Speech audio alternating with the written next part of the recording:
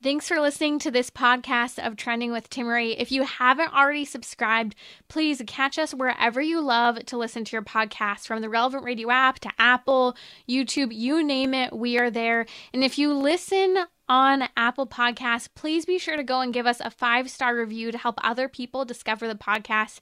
Anything you share in terms of episodes, whether it's texting it to a friend, posting on social media, helps to build up the kingdom for God, to help confront the challenging issues we face as a culture, but with joy, with hope, and with an eternal perspective where our faith collides with everyday life, bringing eternal principles to help us live our life joyfully. So, what's trending? Bridging your Catholic faith with your everyday life. You're listening to Trending with Timmerie on Relevant Radio.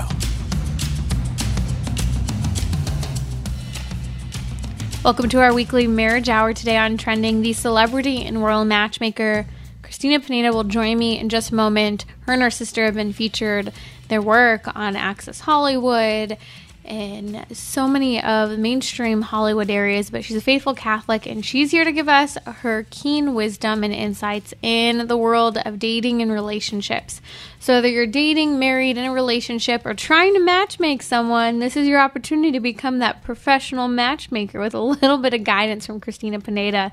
We're going to discuss a couple important topics. One is, what is the family role in courtship, and does family help or hurt a relationship?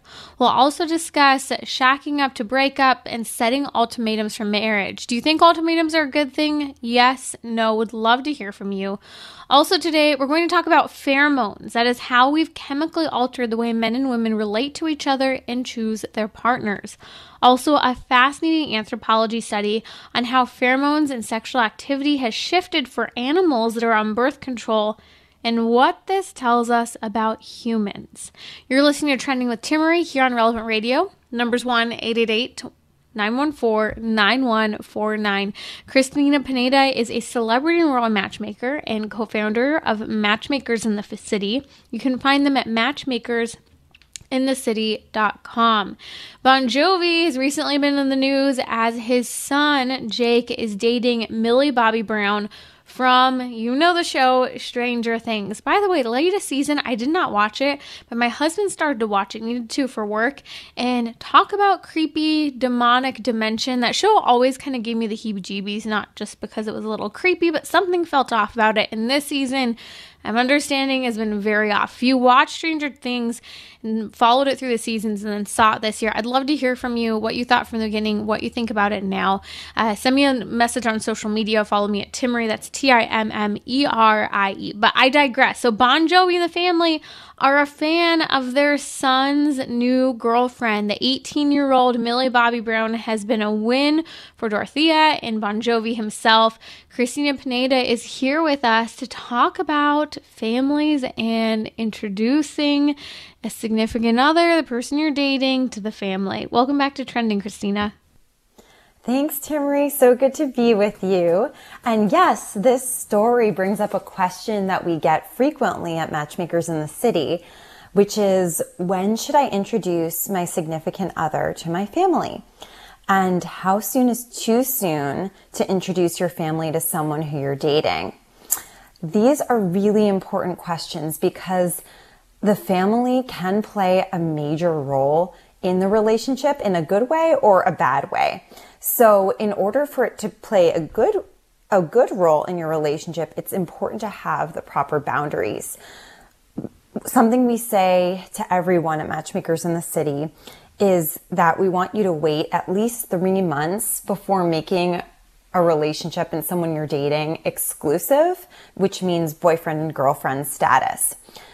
That needs to be there before you introduce the person to your family.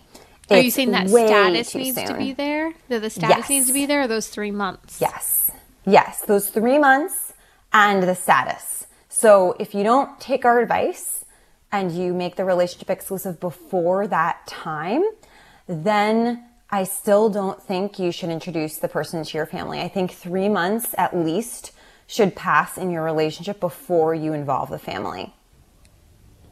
Interesting. I think that fascinating to see, because I think that there are often two attitudes. One is just don't talk about the person you're dating at all in front of your family. Avoid, avoid, avoid, avoid. Actually, I was just talking to some family friends recently, and they were the mom, of course, right? The poor mom. Okay, I know my son's dating someone. I'm trying to get a little bit of information, but he's really tight-lipped about it, and I'm just dying to know. And it's interesting, Christina, because I think that on the part of the family, it's legitimate curiosity, wanting to know a little bit, prying and maybe overstepping some boundaries, as you mentioned. So there's one side where there's just no information, and there's the other side as well, where the first date, the second date, some people are taking, the guy or girl home to meet mom and dad and like to spend a prolonged amount of time. What's the balance there? Because I have seen where a lot of dynamics were on the opposite end, where you introduced to someone and it creates a lot of pressure for people when it comes to deciphering the relationship, becoming too attached, and delaying perhaps a breakup or various behaviors because there's been too much of an entrenchment in the family.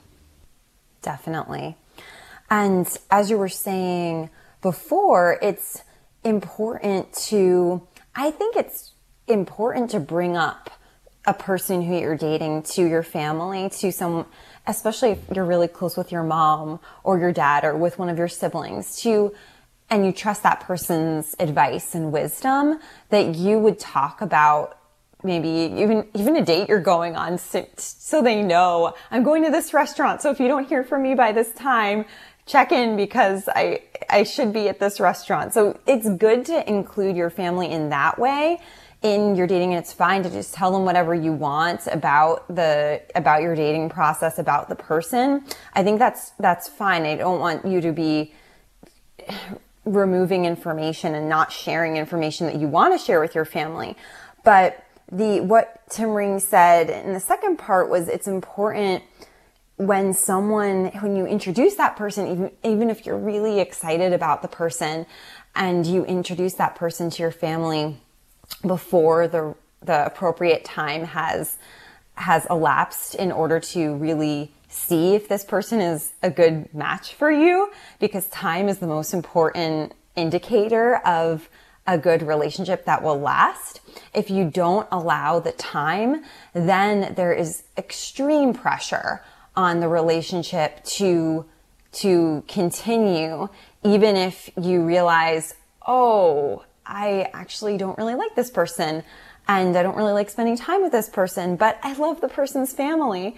And that actually brings up a story of a bachelorette who I date coached, who went on this. She was actually officially boyfriend, girlfriend. It was too soon for that title, in my opinion, but they were officially boyfriend and girlfriend, and they had dated for a few months, but I thought they made the title too soon. But still, he planned this elaborate trip, multi-city trip, for her to meet basically his extended family.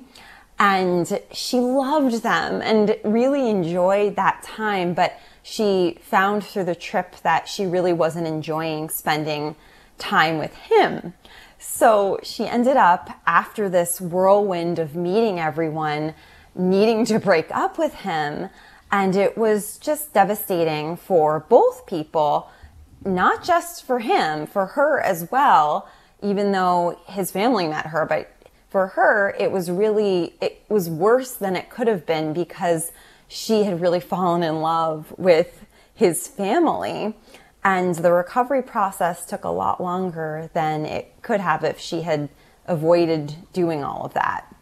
Isn't it interesting kind of to see that dynamic and how difficult it can be, and the wonderful dimension of family life and having that love and that engagement. But I've seen often, far too many times, in particular on the part of a woman, where she introduces a man into her family and then has a really hard time when she's ready to break up with him because she feels bad. Perhaps the family's been a good role model on him, or perhaps, there's been just these relationships that have developed, and she goes, wow, if I break up, they're losing that dynamic that can't really be there in the same way necessarily anymore. So it can make for really complicated, I think, situations often. But it's funny, we were talking earlier and you mentioned how this reminds you a little bit of How to Lose a Guy in 10 Days, the Kate Hudson movie. Yes. If you've seen the movie, you know that Kate Hudson is on a first name and phone calling basis with Matthew McConaughey's mom. And this just points out, don't become best friends with your significant other's family members. It creates this strange power play and will make things harder should you break up, as evidenced by the story that I just told you about The Bachelorette. And this also comes down to the fact that the man has to decide to marry you, not his family. A lot of times a woman will say, oh, but what if I ingratiate myself with a family? What if they love me? Then he won't break up with me because he'll see how well I fit. And that's not the way it works. That's actually a manipulative attitude. And I know most women are not trying to be manipulative, but it is if you look at it. And the man actually feels emasculated if he thinks that you're trying to get him to be with you because of you becoming so close with his family. Just bear that in mind. Women, for whatever reason, this is more of a temptation for us than it is for men. That's why I recommend the man bringing up, introducing you to his family and actually meeting his family before you introduce him to your family. And I guess in an extreme case where his family is international and it's impossible to see them for a year plus, that might be different. But in most cases, let him take the reins with family. And you're saying on both sides? Yes. So if you introduce him to your family and vice versa, to allow it to be him who does that. I think that's interesting because I do think that although I think both sides feel pressure when meeting the significant other's family, sometimes it's a little different for the man, especially because he's traditionally the person who proposes. Yes. And that's why I even say for women, I really don't think they need to be spending that much time with your family to begin with. And I think it's totally fine to wait until you know that this is someone who you want to be engaged to. And it could even be, if your parents live out of state, it could be you wait for them to meet your man until he wants to ask for their blessing to marry you. So that's fine, as long as you are doing a really good job of being discerning and taking your time in the relationship and talking to trusted friends, trusted relatives to make sure that this is, and praying about it, obviously, talking to your spiritual director, making sure that this is a really good man for you to be with. If your family or his family live close by, I say keep it to occasional visits where it's not a long drawn out thing or even regular things where you see them until you're engaged. It's really hard if you start doing Sunday dinners together. It's going to be really challenging to break up with that person after that. This is interesting because this also follows on a piece of matchmaking advice that you've given that I don't think many people really subscribe to or follow in our current culture. It tends to be that when people date, they tend to date and be all inclusive in one another's lives, spending every single day together, every single down moment. Again, there are many different relationships, so I think we see a lot of this. There's a desire, and I think part of this is because of the delay in getting married, that people are trying to intertwine their lives, and what they really are looking for is marriage, but they're delaying that. So it makes sense. What you're saying makes sense if you follow the context of what you recommend, which is really only spending maybe, a chunk of time 1 or 2 times a week with the person you're dating, which is a lot less than I think what many people think today. So that makes sense within the context of the limited time with family, because you're already supposed to be rationing and having a sense of self-control with how much time you're spending with the person you're dating that's not your spouse yet. Exactly. And that's why you can look at college relationships that a lot of times these people are seeing each other every single day, and most of them end after a month because it's too much too soon. You don't want to follow that paradigm. You want to follow the slow and steady one where you wait until a year And a year is a good time to get engaged. I would say, I know other people disagree with that, but we like to say it's good to see the person in all 4 seasons. And the goal is, when you're dating, you want to meet someone who you eventually want to get married to. So you're dating with a purpose. And if you are disciplined with the time that you spend with the person you're dating and the time you spend with that person's family, you'll be a lot closer to the finish line than if you think, oh, I need to see this person all the time. It's really interesting. It's kind of like a sprinter versus a long distance runner. A long distance runner is not going to sprint in the beginning of the race. The long distance runner knows how to keep his pace. So this journey to marriage is a long distance run, not a sprint. Quickly, I'd like to hear kind of some of your quick tips on those interactions with family, from boundaries to good things to know how to kind of interact and do when you're meeting the significant other's family. Yes, so I already mentioned limit time spent together. Something that is a really nice gesture is to send a thank you note after you visit the family. A handwritten thank you note. That goes a long way. Another thing is to avoid sharing your deep, dark secrets with the person's family. And especially for those people who are just an open book and open-hearted, you just want to connect with people. Women typically have more of a tendency to this than men. But I really recommend, even with dating, to write a list of topics that are appropriate for the first few dates of a relationship, and then some topics that are better for later down the line. I would do the same thing for the person's family, of topics that are appropriate for someone's family when you're not actually married, and then things that you'll save down the line if you're one of those people that tends to overshare. And of course, be kind, but always keep a level of formality, especially when you're not the person's wife yet. So you want to be very kind and polite, and gentle and loving, but you're not the family's therapist. You don't want to cross the line into, just know what your role is, a girlfriend or a boyfriend at that time. You're not the son-in-law or daughter-in-law yet. That's celebrity and royal matchmaker Christina Pineda. Coming back, we're going to talk about shacking up to break up and setting ultimatums for marriage. Also, during our weekly marriage hour today on Trending, I'll talk about pheromones and how we've chemically altered the way men and women relate to each other and choose partners. I'll discuss an anthropological study on how pheromones and sexual activity have shifted for animals on birth control and what this tells us about humans. So stay with me. I'll be right back here on Trending.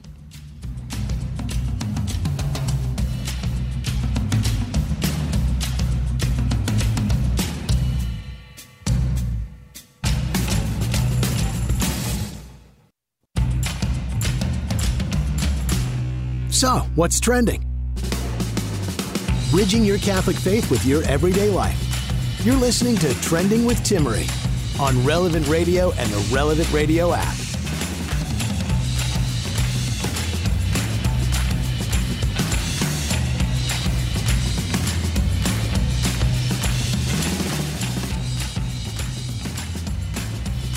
Yesterday here on Trending, we talked about a recent study that came out for the Institute for Family Studies on how people who marry in their 20s and who have faith and don't move in together before marriage actually have a higher rate of happiness in marriage and are divorce-proofing their marriages. Joining me now during our weekly marriage hour, talking everything dating, relationships, and marriage, is celebrity and royal matchmaker Christina Pineda. She's the founder of Matchmakers in the City. You can find them at matchmakersinthecity.com. Now, Christina, I want to talk about this whole idea of moving in together from a couple different perspectives, including ultimatums and breaking up to get married. You shared with me that you recently had a couple that practiced their faith and they were struggling. They actually moved in together. Can you tell me a little bit about them? Yes. So this was a remarkable story. And this couple lived together before they were married. they were both practicing Catholics and very into their faith, and I think they did it to mostly save money. They wanted to, they thought that they had enough self-control to live as brother and sister, be celibate, but still live together. And unfortunately, they said it was mostly celibate because the temptation is so great when you're living with someone of the opposite sex, especially someone who you're in a relationship with. Right. Yeah. And it's putting yourself in your occasion, right? Mm-hmm. It is.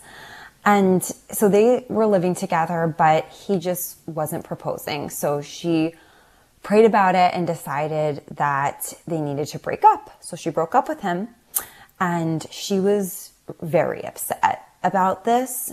But obviously they also moved out as well, right? Yes, exactly. Moved out of living with each other. And yeah, and that's even harder because you're used to seeing the person every day. And that's another reason why you shouldn't live together, because if you break up, it's going to be even harder. But she knew she had to do this. And he was very complacent. We've talked about this before. Men do tend to get complacent and not change things if they're basically fine. They're getting they're getting their desires met. They're happy. They don't need to make any major changes. He didn't have the push to marry her because he was already living with her. Now he recognizes that he needed that kick in the behind from her to wake him up, shake him up, and make him think and pray. He spent the last year, that year that they were apart, he spent praying and discerning the future and reflecting on their relationship. She did too. She attempted to move on, but it just didn't seem like any relationship was going in the right direction. So after a year, he calls her up and they saw each other, and then he asked her to marry him. And on the first now they're married interaction? with beautiful children. I think so. Wow. But this isn't the norm. He was very clear at that point.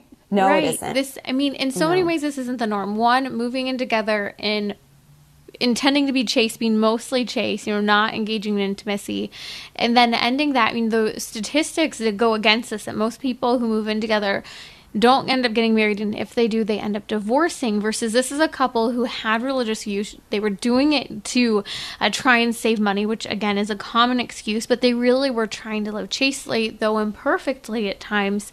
And this isn't the norm, but I think that it proposes really an important thing, such as the fact that although she didn't exactly, it doesn't sound like she gave him an ultimatum, in a certain respect she did, by saying, okay, you're not proposing, I've been living here, we're trying to live chastely, it's not happening, so this is over, as hard as it is for me. And it brings up the question, are ultimatums good in relationships? Yeah, and I think sometimes they're necessary.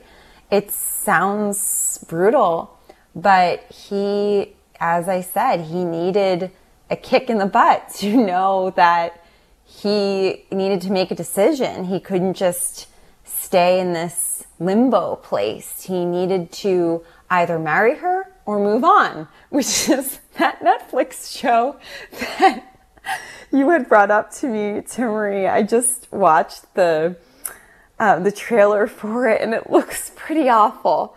But I do like the title.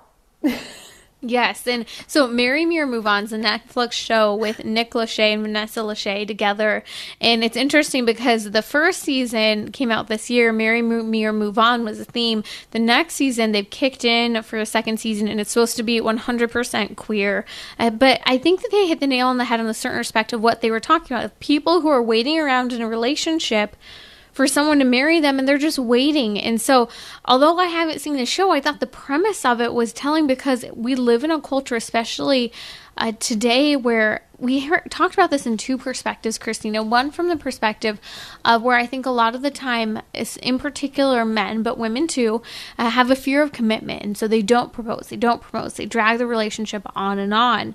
On the other end, a caller called and I thought it was a really valuable perspective. He said, I think you're giving men kind of the short end of the stick here. He said, I don't think it's just that men are fearing commitment, but it's also they're doing a cost-benefit analysis.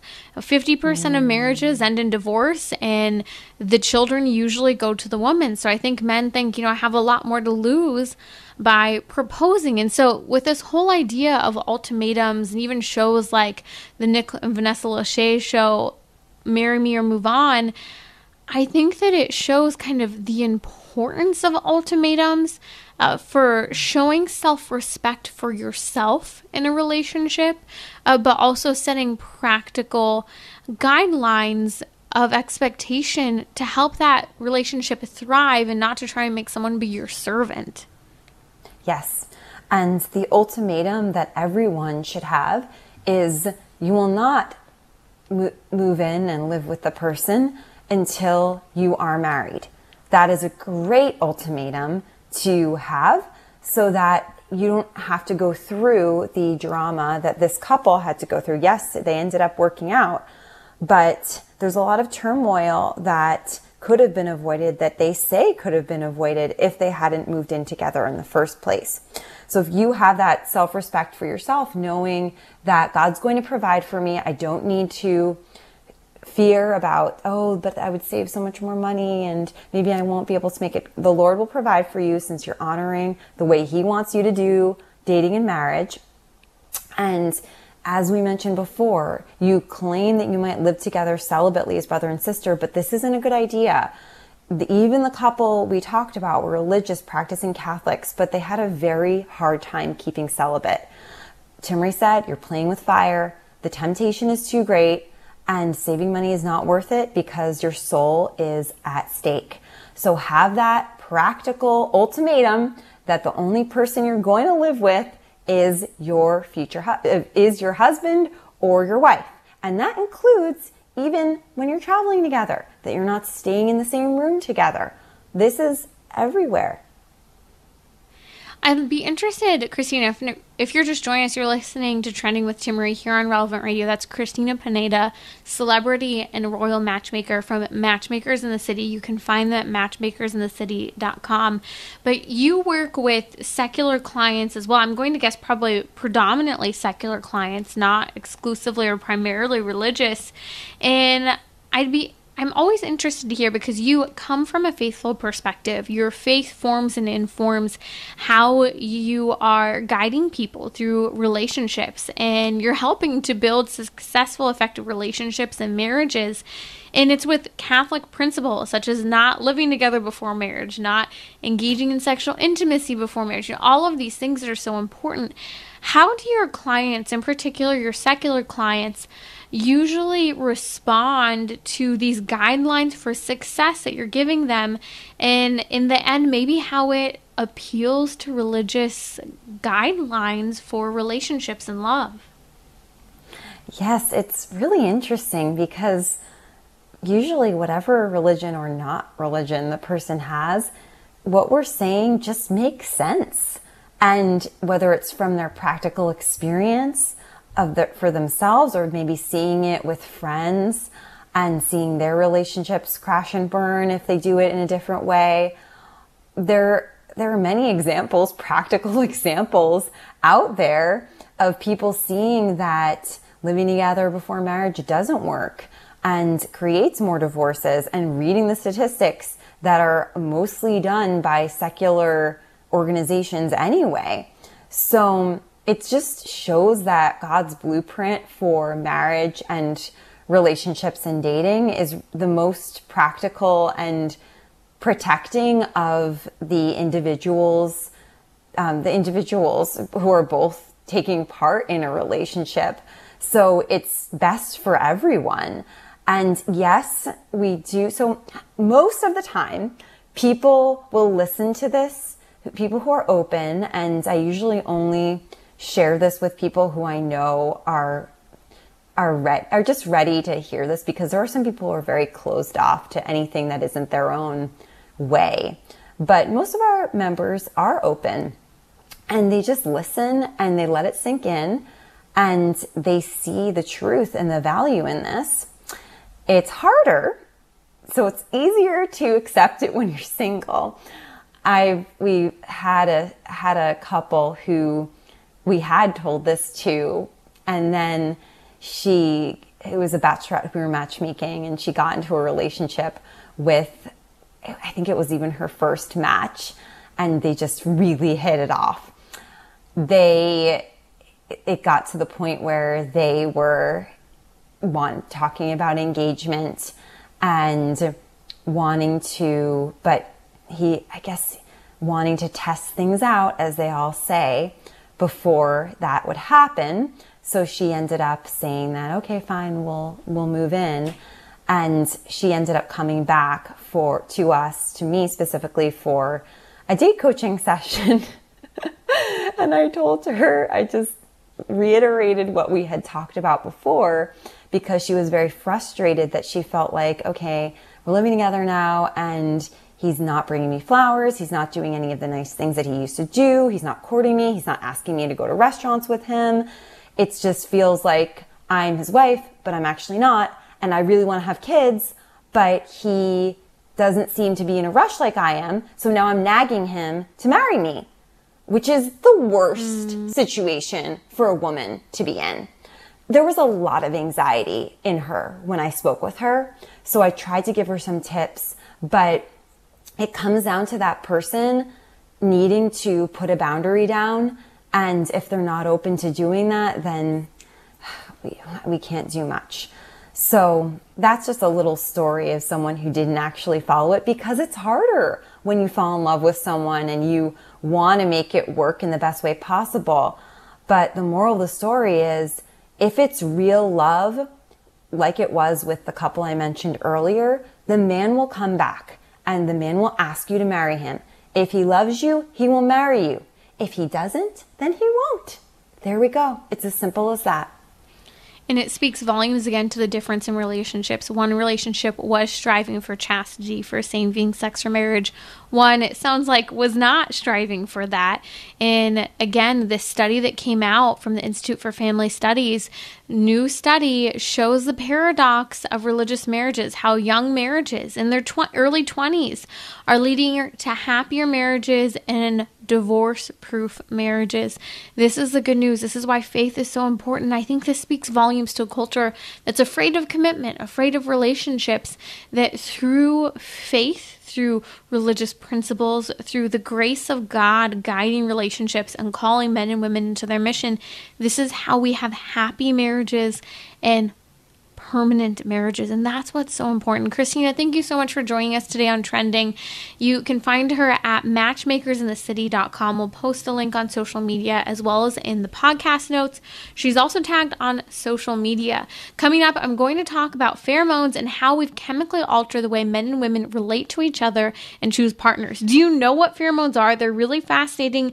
It's the way that we're attracted to one another, kind of in a way like smell and hormone combined into one, and you actually seek out a spouse or a significant other based on this. We'll talk about it in a moment. We'll also discuss an anthropological study, a couple of them in fact, diving into the connection of pheromones and sexual activity and how it shifted for animals on birth control and what this tells us about humans. So I'll be right back. Love to take your questions on social media. Just follow me at Timmerie. That's Timmerie.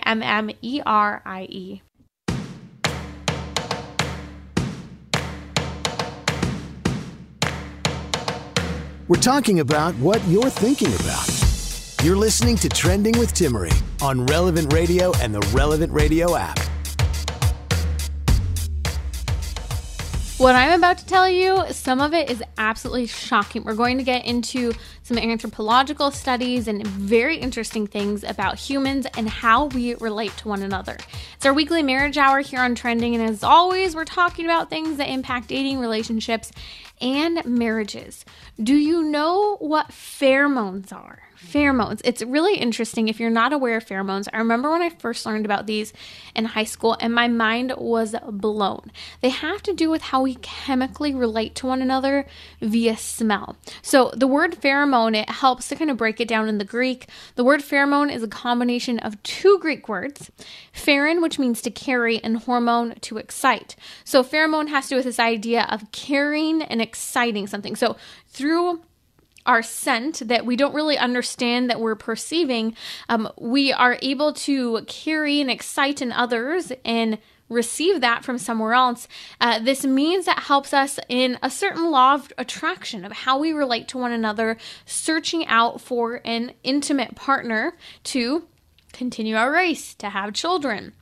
It's fascinating on a very biochemical, physiological level how the bodies work to complement one another. And this appeals to the complementarity of the human person. So pheromones are there for helping to determine if someone of the opposite sex would make a good match for you.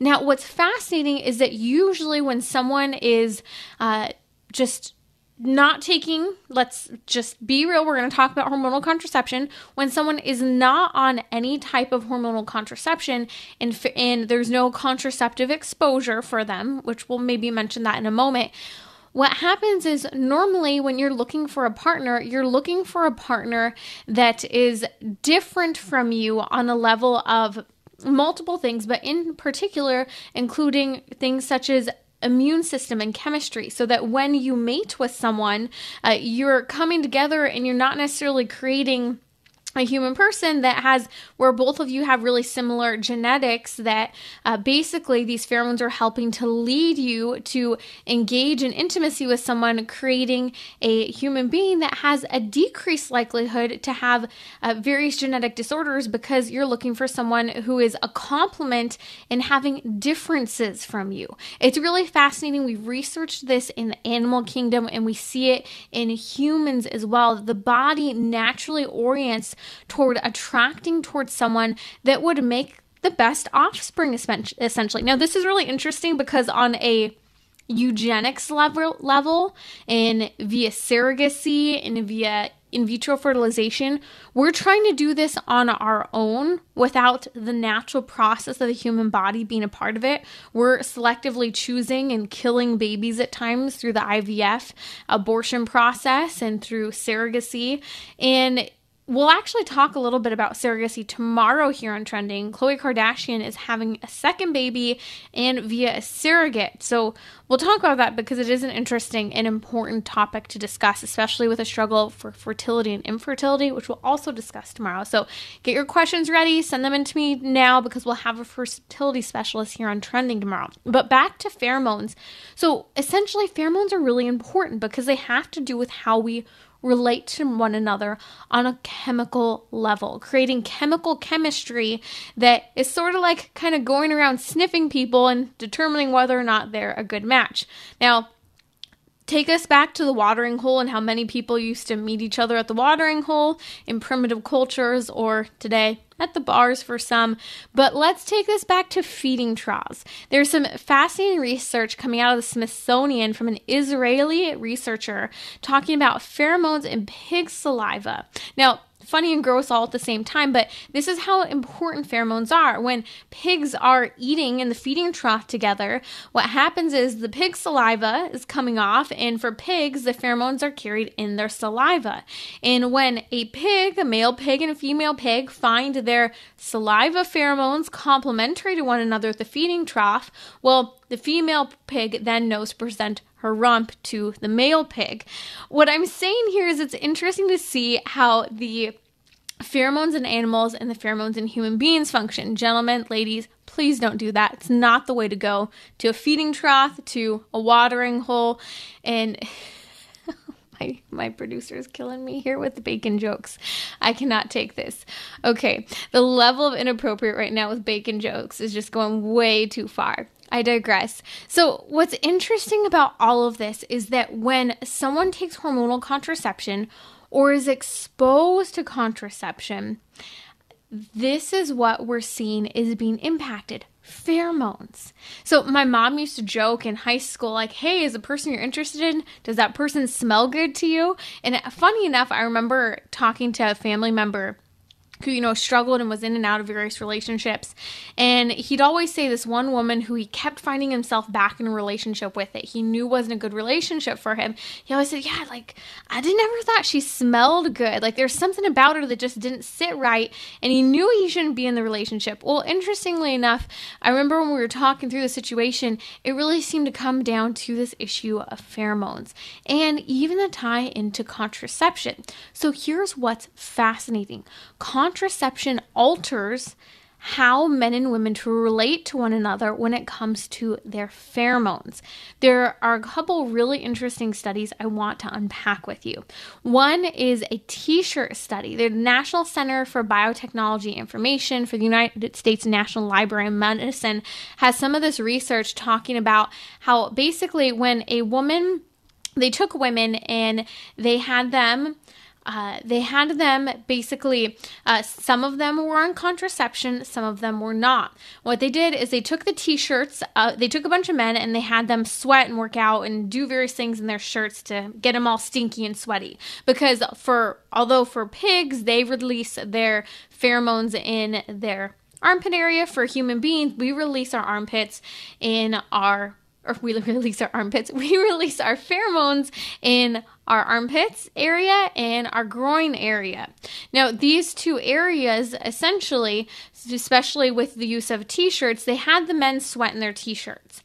They then gave the t-shirts to all these different women to smell these stinky, sweaty t-shirts. And the women had to rate these t-shirts and say which ones they were interested in, which ones they weren't. Well, what they were sniffing for wasn't just, does this person have a good BO, bad BO, the right cologne, the wrong deodorant? No, none of that. What they were monitoring was the interest in pheromones. Now, what happened was women who were not on birth control were looking for smells that basically led to complementary smells. Men with good immune systems. Women who were fertile were looking for the genes of men who had good, healthy immune systems. But when contracepting, women were looking for similar biological chemistry. And they were disinterested in complementarity when it came to genetics. But also what some of the research has shown is that women, when they're contracepting, are also interested in men with pheromones who are less faithful in their behavior, men who become dissatisfied with partners, all these things that were really interesting. So what we know in some of the connection to the research on contraception pheromones, what it shows is that we know when a woman's taking hormonal contraception, her body's in what's known as a state of pseudo-pregnancy. Some of the contraception works to try and trick the body into thinking it's already pregnant so it won't and can't get pregnant. This is part of the reason why some of the symptoms for women who are on birth control can be some of the worst symptoms that some women who are pregnant experience. Well, what's happening is that the woman, when she's pregnant, it usually tends to be that when a woman's pregnant, she looks to spend time with people who are familiar to her. In particular, family, who have similar chemical makeup as her, because she's looking for something familiar and what, God willing, coming from a good family, would be safe. This is what the body's orienting toward. But when she's not on hormonal contraception, her pheromones are normal. She's looking for a chemical complement. So what's interesting, especially if someone comes from, let's say, an abusive or unhealthy family relationship and they're taking hormonal contraception. When you're on hormonal contraception, you're actually going to be interested in people more similar to your family members, which in particular might not necessarily be a good thing if you come from a not so great family. So women who are on contraception don't choose the same type of men they would if they weren't on contraception. This is why we're running into a major crisis. Women are on contraception.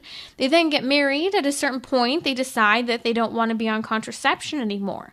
Next thing you know, they are starting to have normal ovulating cycles. Their hormones and their pheromones have shifted, and they're interested in different pheromones than the situation that they put themselves in.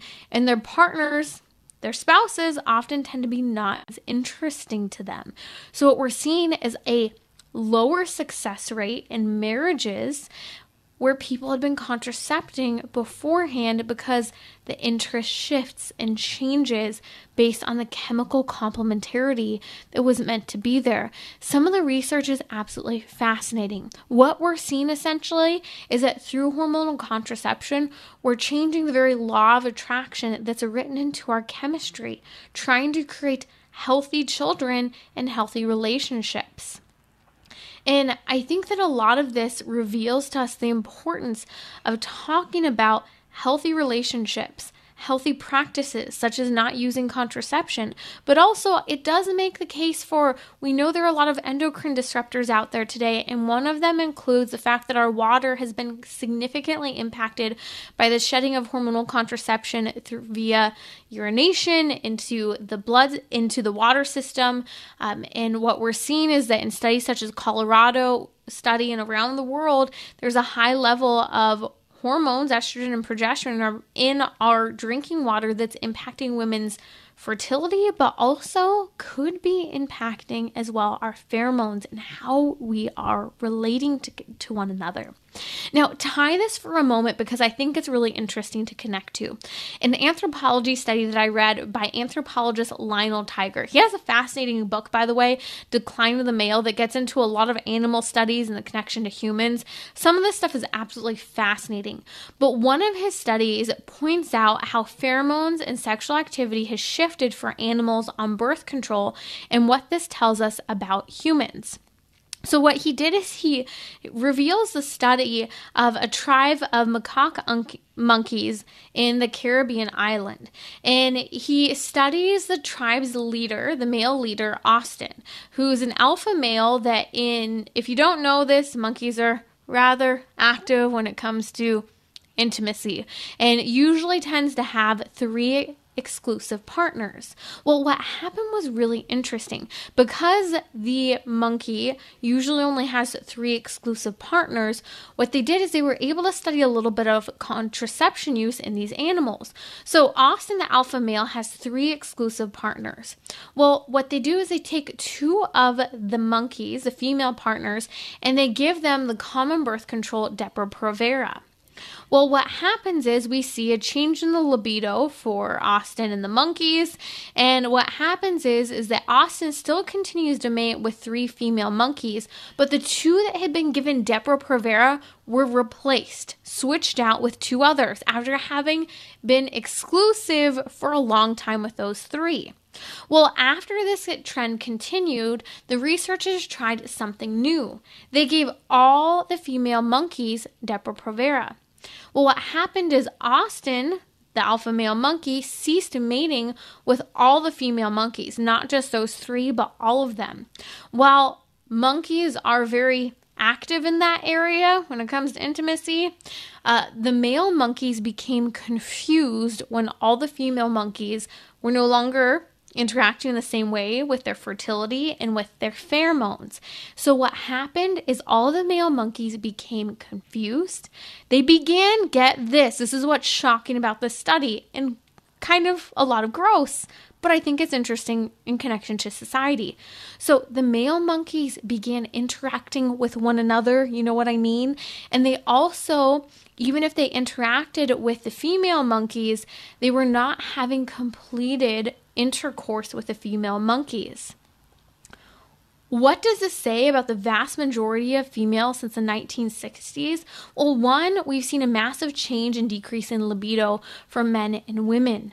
Particularly women, men still more interested, women not so interested, and men not interested in the same type of women.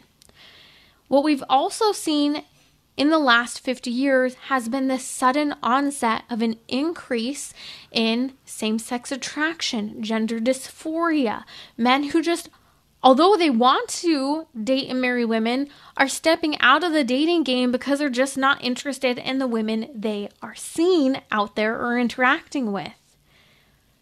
What's happening? Well, because of hormonal contraception, we've completely altered the way men and women relate to one another on a biochemical level. The bodies are being tricked and manipulated, and as we saw with this monkey study, it's not just leading certain monkeys not be interested in certain female monkeys that are on contraception, it's also leading male monkeys to be confused about their sexual orientation and to be confused and interacting with one another and not completing interaction with the opposite sex. All of this is fascinating, a lot gross, but it's telling of exactly what's happening in society and how widespread and massive the fallout of contraception has been. It is a group 1 carcinogen impacting and damaging women's bodies. It leads to an increase in the risk of stroke, migraine, depression, anxiety, nervousness for women. It leads women to choose bad partners for themselves, and then when they no longer want to be on contraception, they resent and regret those partners. You see, women have a massive fallout that's occurring today because of contraception use. But no one wants to talk about it because it's, quote, a private issue. It's an issue that belongs between 2 people in the bedroom. But the truth of the matter is that it's destroying marriages. It's hurting women. If we want to be feminists, we need to tell the truth about things that hurt women's bodies and hurt women's relationships. And so I hope that this unpacking of what pheromones are is enlightening and inspires you, especially if you have children or friends, to discuss these things on a very simple and clear level. This is Timmerie from Trending with Timmerie. Khloe Kardashian and Tristan Thompson are expecting a second baby. Maybe you care, maybe you don't, but this time it's via surrogate. The trend of surrogacy is very common in the culture. I'm going to talk with fertility specialists on the fertility struggle women are experiencing, real solutions in women's health. We'll also discuss what is sex for in a culture that's confused in many ways. Join me Friday at 6 p.m. Central on Relevant Radio or the Relevant Radio app.